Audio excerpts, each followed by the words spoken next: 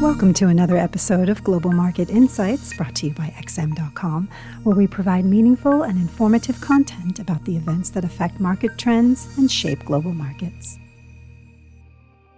This is the Daily Market Comment podcast for Thursday, June 22nd by Haralambos Pisuros. I'm Christina Marujos, and thank you for joining us at XM.com. The dollar ended Wednesday lower against most of the other major currencies, despite Fed Chair Powell delivering a relatively hawkish message when testifying before the House Financial Services Committee of the U.S. Congress. The Fed chief said that rate increases are a pretty good guess of where the central bank is headed if the economy continues in the current direction. This served as another confirmation that their decision to stay sidelined in June was not the end of this tightening crusade. However, the fact that he used the word guess is way different than signaling 2 more quarter points are a done deal. What's more, the fact that he didn't make any reference to a specific number of potential upcoming hikes allowed the market to maintain bets of only 1 more quarter point hike, despite last week's updated dot plot pointing to 50 basis points worth of additional increases. Currently, investors are convinced that another hike will be the case by November, while they are anticipating a series of rate cuts throughout 2024. The uncertainty surrounding future hikes was heightened by comments from Chicago Fed President Goolsbee and Atlanta Fed President Raphael Bostic, who noted that they should wait and evaluate incoming data before deciding on further rate increases. All the aforesaid developments disappointed dollar traders, prompting them to sell again, which validates the view that Tuesday's recovery in the greenback was nothing more than a temporary boost, and that it is very early to start discussing a full-scale dollar comeback.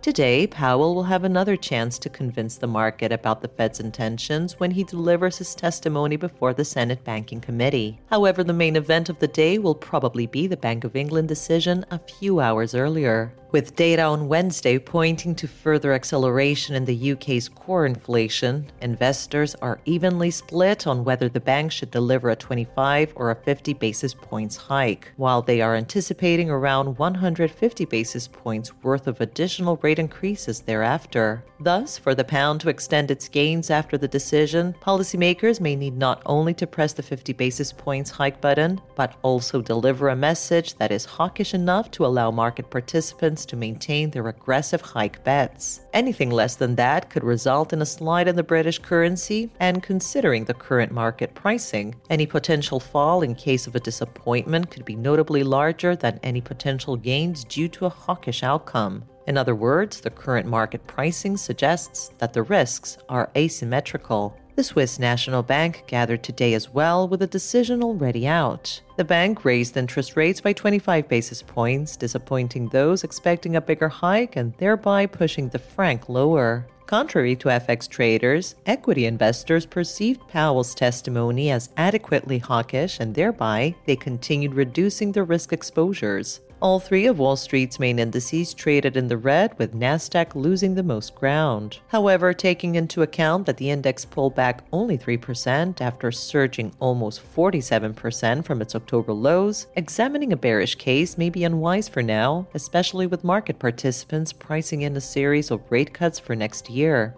In the crypto arena, Bitcoin surged above $30,000 for the first time since April, fueled by BlackRock's announcement that they will create a Bitcoin exchange-traded fund, even as the sector is facing massive regulatory pressure and scrutiny. From a technical standpoint, on Tuesday, the cryptocurrency emerged above the downward-sloping trend line drawn from the high of April 14th, which probably means that some further advances may be in store. This was today's Daily Market Comment podcast at XM.com. Thank you for listening to another episode of Global Market Insights, brought to you by XM.com. For more in-depth technical and fundamental analysis, be sure to visit www.xm.com/research.